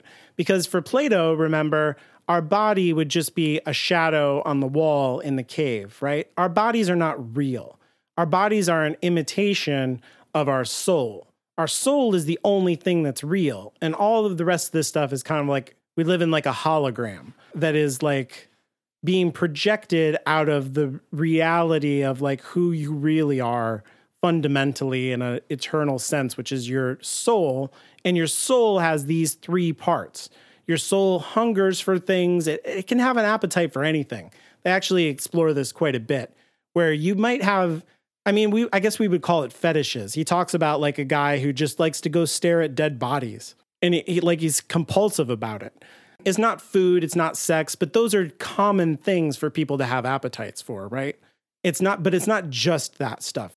According to Plato, if you were a really good person, you would cultivate your appetites for solving mathematical equations, for doing abstract philosophy, for like high-minded things. You'd see what I'm saying? For concepts, you would have an appetite for concepts instead of an appetite for these shadowy things that don't really exist. And so your appetitive nature is not encased in your body. So for Plato, only one thing exists, and that's your soul. We don't have three parts, but this is important to understand because it's very influential for people who come later, like the Coptic Christians that I talked about before in the Gnostics. And they interpret it in the way that you're saying, Anya, where, we are made up as a person of three different metaphysical substances. One of them is the body, this appetite part. Another one is our soul, which would be like our mind, like our identity again. And then the last one is the spirit, and that would be the highest one, and that would be the part that it has been cut off from the real God by the evil God of the Jewish people from the Old Testament, right? And so for the Gnostics, they see the tripartite reality of our existence as what Pullman is laying out here. He's using the Gnostic version of Plato's idea as what Lyra is talking about, that she can think about her demon and she can think about her body. Therefore, this indicates that that is a third part of who she is, right? But can't you also think about thinking and then... So that what you just said is what the Buddha says. And he says, this should prove to you, because then you can think about yourself thinking about yourself, and you can think about yourself thinking about you. Like it an infinite mirror. Yeah. Right. And so he says that should tell you that you don't actually really exist, which is enlightenment. Once you understand that you're not real, then you don't have to ever be reborn again. But yeah, that's good. You jumped right into enlightenment. So good for you. Great. So yeah, that's why I bring this up, because the Gnostics say that the material part of our existence was made by the evil God in order to trap us. Our soul, our kind of mind part, the demon part in his dark materials, is like the interaction between our spirit and the material physical body that we have. And then the spirit is the eternal part of us that was always really a part of God, part of the uber mind, that just has been trapped here by this evil overlord creature. So what I see Pullman doing is like taking the Gnostic idea of what Plato lays out in the Republic and using that as like the world building element in his story, but then giving it a very, very different spin, because for the Gnostics, your body is evil. But for Pullman, the body is like the thing that's the best part of being. Well, really, the best part of being alive is when all your parts are together, right? Yeah, I will say Lyra at one point says that the body must be the best. I think it's Lyra. Yeah. But that's just her interpretation. I don't think that's what Pullman is saying. But I do think it's them being together. And for the Gnostics, that's prison. That's the worst part, is for being together. You want to be apart. And I think even for Plato, he's really trying to like purify things towards that philosophical end, right? and downplay your appetites and downplay your ego and worrying about being ashamed or being proud, and have everything be in service to being a rational person. Which is kind of what happens when you are severed. Right. Yeah. Yeah. Your appetites and your desires aren't there anymore. Yeah. And you're just kind of... You're good at following directions. Yeah. Yep. Good. So that's the tripartite soul. I love that it's this huge, like, philosophical idea that's, evolved, I guess, through the ages. And meanwhile, like, Lyra just sat down, and I know that it was obviously written by an adult who's read all this, but it felt like a very real conversation when she was just like, well, I've got my demon, I've got my body, but something else must be controlling this all, thinking about it all, and that's probably what goes to the world of the dead. It's so elegant. I think it's very powerful, the way that he writes it. It's very elegant. It makes sense immediately. I have a lot of respect for it. And this is not gone, by the way, this idea. Like, it persists in Christianity, obviously, and you could talk about, like, the Holy Trinity with God, being the soul, and Jesus being the body, and the Holy Spirit being a spirit, obviously. But even in, like, psychology and, like, the modern idea, we talked about Freud back in book 1. Freud takes this exact thing from Plato and reworks it, and he says that the 3 parts of our psyche are the id, the ego, and the superego, which are kind of associated with these appetites in the id. And then the superego is kind of like your ideal version of yourself. So this would be like, that middle part, your identity part. And then the ego is kind of like tug of war or manager between those 2 elements, sort of. So this would be like your rational self. You have to, like, make choices based on these 2 competing forces inside of you. So you can see that, I think, really clearly in Will's struggle in the cave, where he has all these confusing feelings brought up by Mrs. Coulter around his mother, and is like, wouldn't your mother do that for you? And how immediately angry he feels about that. But he comes to this revelation about, like, that he needed more from his mother. Not that it's anybody's fault. I don't think he feels any blame about that, but he does realize that that is a real need that he has. And then the association that he has later with her and Lyra, but also with his mother, and that confusing moment of trying to open the window and the knife shattering is kind of like a Freudian gridlock that's happening in his psyche between these 3 different parts. And it destroys his identity in exactly the kind of, like, Freudian neurotic freak out that we all go to therapy for. Or some of us just repress. Some of us don't go to therapy. Yeah. This podcast is brought to you by Better Health. Where they're not Freudian, they do learn how to not therapy. learn how to rebuild your identity after it shatters. Yeah. With resin. Patch up your holes. I'm glad we don't have ads on this show sometimes. So that is, like, the tripartite thing is alive and strong in our culture to this day. Now, the other part of Plato's Republic that is really important, they come to they solve it in the book. So, spoilers for the Republic. They construct the perfectly just society, which reveals to them the perfectly just person. The perfectly, like, just is, like, the wrong word. That's what that's what it is always translated as, and it's the wrong word. It's like, it should be like actualized or something like that. Like maximized, the maximized state, the maximized person. And the answer is, if you guys are ready, I mean, it's a 3,000-year-old answer, but this will solve everything in your life. Spoilers, guys, come on. Just do your teleological duty. Of course. Of course. Oh. Everything will be perfect. If you would just do your fucking job. Just do your job. You have one job, do it, and everything would be fine.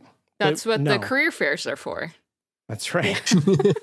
There's literally career fairs in the Republic where they figure out what your one job is going to be, and you never get to change your career track. Are we saying that career fairs are in fact an exercise in teleology? Mm-hmm. Perfect. Yeah. This might have had an influence on capitalism. I don't know. I really hope that Maybe. there's like some teenager, pulling up to the career fair and be like, I'm here to discover my teleological purpose. They'll be like, what? Get out of here. Not a philosopher, I guess. Yeah, so this jumped out at me because Yorick starts talking about the knife has intentions, and you're like, is the knife Voldemort? Is this Sauron in his ring? What are you talking about? This is very confusing to Will and Lyra. They're like, it's a Yorick, it's not alive. It doesn't have intentions. But he's clearly talking about teleology, I think, because he gives different examples of things, and it's basically like, what is this thing good for? And if you don't understand what the thing is, then when you use it, it's going to have unintended consequences because it is made to do a certain thing. And if you're not using it, if you try to use your phone as a banana and eat it, then you're going to die. So bananas are bananas and phones are phones, and you can't talk into a banana. Phone. Yeah. Well, you could have a banana phone. It would be confusing, though. How much of a banana is it? Is it just in form? Is it in type? If you whole quantum banana. entangle a banana with another banana. Oh, we've solved. You could have two teleologies. And just one fit like a object. trumpet mouthpiece and blow in it. Yeah, perfect. Yeah, exactly. It won't last long. Fuck your lodestone but it would work. resonators. We've got the banana phone. Banana phone. Banana phone resonator. That would have been a much better book, honestly. It's a forthcoming His Dark Materials, the banana phone I look resonator. forward to it. If you're listening, Phil, Just give us credit on the first page. We Yeah, don't exactly. need any Thank money. you. Or like a hint in some like character artwork somewhere. Yeah. So he's like, I think this is all over this part. Like, Will ends up killing some people, and he's very upset about it.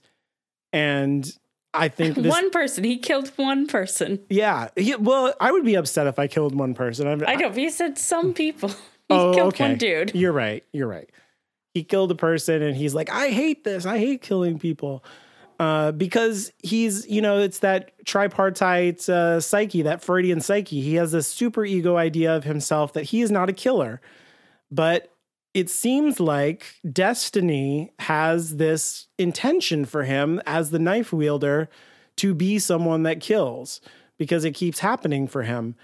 And the tension between that is like shattering his sense of himself, and it's causing him a very bad internal struggle. And so, like, can you go against your telos and become something that you're not? It does. For Will, this seems to be like his central problem right now, because he tried, in thinking about like, who am I and what am I, like the knife exploded. So like he can't do his job now in the party. And it's, that's a big problem. He can't do his telos. And I would also say that, like, Will is currently in a much more mentally traumatic place than Lyra, who's just like, we should go to the world of the dead. Yeah. And she feels great about it. She's very aimed. She has like a job. Yeah. Yeah. And meanwhile, Will is like, who am I? What is my purpose? I mean, we find out kind of a reason for that later, but still. At least one of them's always on task. They've traded. She was the lost one before, so that's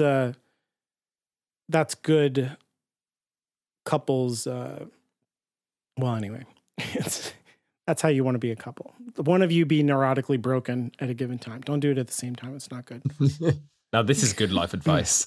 Yeah. Yeah. Just don't be neurotically broken. Just do your job. Just do your teleological job, damn it. What if my And the world will teleological job is to be perfect. neurotically broken? Oh, shit. You're Woody Allen? I didn't know that you were Woody Allen. Oh, those are fighting words. God damn. Claws away, please, Alan. Yeah. Yorick makes a really good point here about like ignorance and how that leads to unintended consequences. And it's kind of like a know yourself thing when you think about teleology as like a personal pursuit. And this is going to play into something that we're going to start talking about more, or I'm going to start talking about more, which is existentialism. And I've brought that up before. Everyone's favorite. Yeah. And so like it really takes some things from teleology and runs with them, but it mostly breaks the idea of teleology. And so how it does that is by doing what Yorick says. You have to like look and be honest about what, you know, about the information. You have to like look inside yourself and be very honest and think about consequences to your actions and take responsibility for things. And so he tells them to, you know, he tells Lyra, look at the alethiometer before making a choice. And even after that, I think it's really interesting that the alethiometer is kind of ambivalent. And it's like, yeah, that thing's really dangerous, but is really useful. And that is kind of like the center of existentialism. It's like living life is hard and dangerous. And ultimately, like as much happiness as you get out of it, you'll get heartbreak and grief, and you'll just get more of life. It's not a way to maximize your happiness. It's a way to maximize being who you are. And that's not necessarily always going to make you happy. So yeah, teleology, tripartite soul, Plato's Republic. The end. That was about 40 minutes, by the way. In fact, maybe a little bit. I don't know how to transition into this from what we were just talking about. That we'll use that, what you just said, to do it. Great. So there was one thing that I wanted to ask you guys, which is, what is your take on Lyra's dream? Like, is it a dream that just like coincidentally is real, or is she, well, maybe that's a spoiler, is that some sort of like metaphysical dust sent vision? Yeah, like what are we supposed to think about her dream? This is funny because it's a good question, and I hadn't done anything but take it on its face value. Like, kind of like you said earlier, where you were like, I'm the most gullible reader. I'm like I will just do whatever the story. I'm like, yeah, okay. She's talking to Roger, I guess. Yeah, no, I'm the same. I've never thought about it before, of whether or not it was just like a guilt-ridden dream that she was having that turned out to inspire her to actually do something, or if it's real. Yeah. I come down on the side of real because I do think Lyra gets confirmation from someone later. Mm-hmm. Okay. That it is real. How or why? There's a bunch in this world that is like something that is true that we never really get knowledge about how it works. Like Lyra is part of a prophecy. Where did that prophecy come from? Who gave it? Why do people believe it? And I think this dream is sort of connected to that. I see. I think in the intention in the book, again, this might be spoilers territory. I don't know. But it feels like the intention in the book is that you're meant to think it's a dream. Because it is a dream. Mm-hmm. And at that point in the story, there is nothing to indicate that it wouldn't be anything other than a bit of a trippy, weird bit in the book that kind of doesn't fit with the rest, but you're not really meant to quite clock that it was in fact anything else, if in fact it was. I see. But then again, he puts so much emphasis, like they have their own sections almost that are different than like they stand out so much. Yeah. It's not that super you're definitely you're definitely supposed to take it as being real. Or take it as being part of the story. I guess, yes, that's... I think there's a similar thing, now that I'm thinking about this, that happens in the previous book where Lee is trying to get some sleep after him and Grumman have crashed, but before they're making their way to where Lyra and Will are. And so he's sleeping, but then he has dreams about things that Grumman is doing Yes. that end up being like real. Like it seems like some part of Lee is able to observe some part of Grumman doing things on like the Zeppelins and other things like that. So there is some precedent in the story for dreams being connected to a real in the world events that are supernatural and, you know, dealing with things other than bodies. It's not like Lee's, you know, like Lee went into Grumman's body and like possessed him, or that's not what I'm saying. Like, it's like he's an outside observer to a disembodied Grumman doing magic to people on the Zeppelin and stuff. So there's, I mean, it's kind of in the story already, sort of. Maybe dreams are more real in Lyra's world. I think they will also talk about this exact thing more near the end of the book. Okay. Yeah. That's true. And Lyra also, it's like she suddenly gains the basically mystical ability to read the alethiometer and then suddenly loses it as soon as it's no longer necessary. So maybe it's like the same thing that gives her the power to read the alethiometer because she needs to also gives her the power to communicate with Roger in her sleeping state because she needs to. Maybe. I kind of hate that, though, just because it is all related to the prophecy about her. So then it means that somebody made this prophecy and then somebody is making sure the prophecy happens. Mm-hmm. And I like, mean, who is that? Well, I feel like we never if find out. if you're gonna make a prophecy, you kind of want to ensure it comes true. Otherwise, you look really stupid afterwards when it doesn't.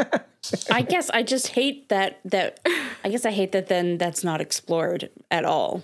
Yeah, definitely. Yeah, because I Just think the don't put a time alethiometer limit on stuff it. is like different. Is like a metaphor for something else. I don't feel like it's just, well, there was a prophecy and that's why she could do it. I feel like it's something different than that. Yeah, I guess that's what it sort of makes me feel like. I don't know. But also, Lyra was super drugged at the time. And people have, well, throughout history, have always thought that drugs can make us see the truth or communicate with beings or whatever. So it could have just been that. Yeah, like if you're thinking about that construction of body, soul, and mind, that by taking the drugs, you're kind of loosening the connection between your body and the rest of you so that you can go off and learn things. Yeah, and like maybe she was so asleep that she was near death. So she could communicate with the dead. Right. That's a really good explanation, I think. That was good to bring that up because I don't think there's another opportunity to talk about that from now on. I have a weird question because when they're going to collect, I kind of made a joke about this earlier, but when they are going to collect wood for Yorick to build a fire to fix the knife, he specifically says, go get that resinous wood. Is that like good for blacksmithery? I don't even know what to call it. Like the melting of metal. Does anybody have any idea why? Resinous wood. Well, if you think about what now that resin I'm saying is, now that I'm saying it out loud, I think Yorick goes into an explanation next chapter. Oh. he might So well it's do. possible that maybe That explanation may be bullshit, though. that's true. That's true. Because realistically, if you're trying to forge nicely, you're going to want things like bellows. Yeah. For a That's kind of consistent why heat. bellows particularly were an incredibly useful innovation and helped our smelting and forging significantly. Forgery or forging or whatever it It's was very was different. where Smithing. that's where I was trying to go when I said blacksmithery. Blacksmithery is So I pretty don't- damn good, to be fair. Yeah. Yeah, I don't know anything about that stuff. I just that it needs to be really hot, so I don't know if resinous wood is better or worse for that. I seem to think the explanation he gives us is about the smoke or something. Oh, okay. Or maybe that's just what Lyra has to do. She has to keep the smoke off of it.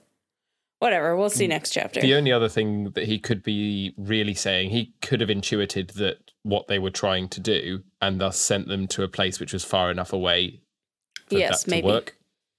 He was in on them wanting a private conversation. Yeah. Oh, I have a memory of that being what was happening, actually. Now that you say that, I was like, oh, that's nice of Yorick to give them, to see that they needed something and be like, go do this thing so that could happen. Have fun, kids. Yeah, maybe I'm wrong. But I think that is it for these chapters. Join us next time. We'll be talking about chapters 15 through 18. If you like our show, please take the time to give us a rating or review on Apple Podcasts.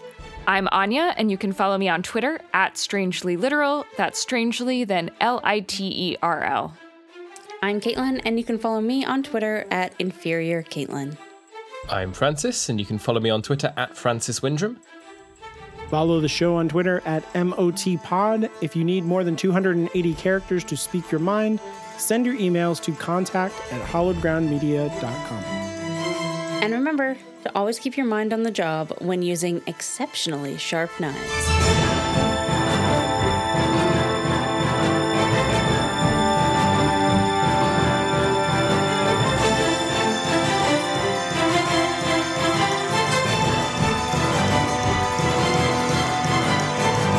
That's something Francis can get behind. I wrote it. Oh. Nice. Yeah, he's mixed up by it for sure. And I keep we're all interrupting you, Anya. Say something else, and then Francis, you do it. Okay. I really like what I agree.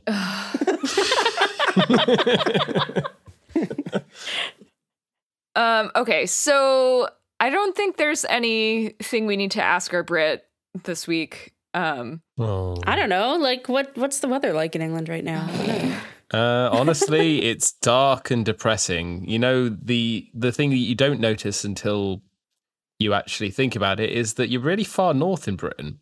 And so we start losing, as I'm sure Caitlin will know, you kind of start losing all of the, what's that word for it? Oh, light. Yeah. And thus serotonin. Brand. Not expecting a serious answer to my bullshit question. Fuck you. You give me a bullshit question, I'll give you a bullshittily serious answer. Gotcha. Yeah. You know who I would have liked to see him for the Galavespians? Mm-hmm. Gary Oldman and like Dame Judi Dench or something. Yeah. I think it would have been absolutely amazing. That's not at all how I picture them, That's but now that you mind-blowing. say that, yes. That's really good. Wait, Dame Judi Dench as Salmakia. Salmakia and Gary Oh. Oldman is the other one, Tialis. Tialis. because they are at the end of their lifespans. Yeah. Say it like that, but yeah, pretty much. Oh my god, that would be amazing. It'd be a damn good casting.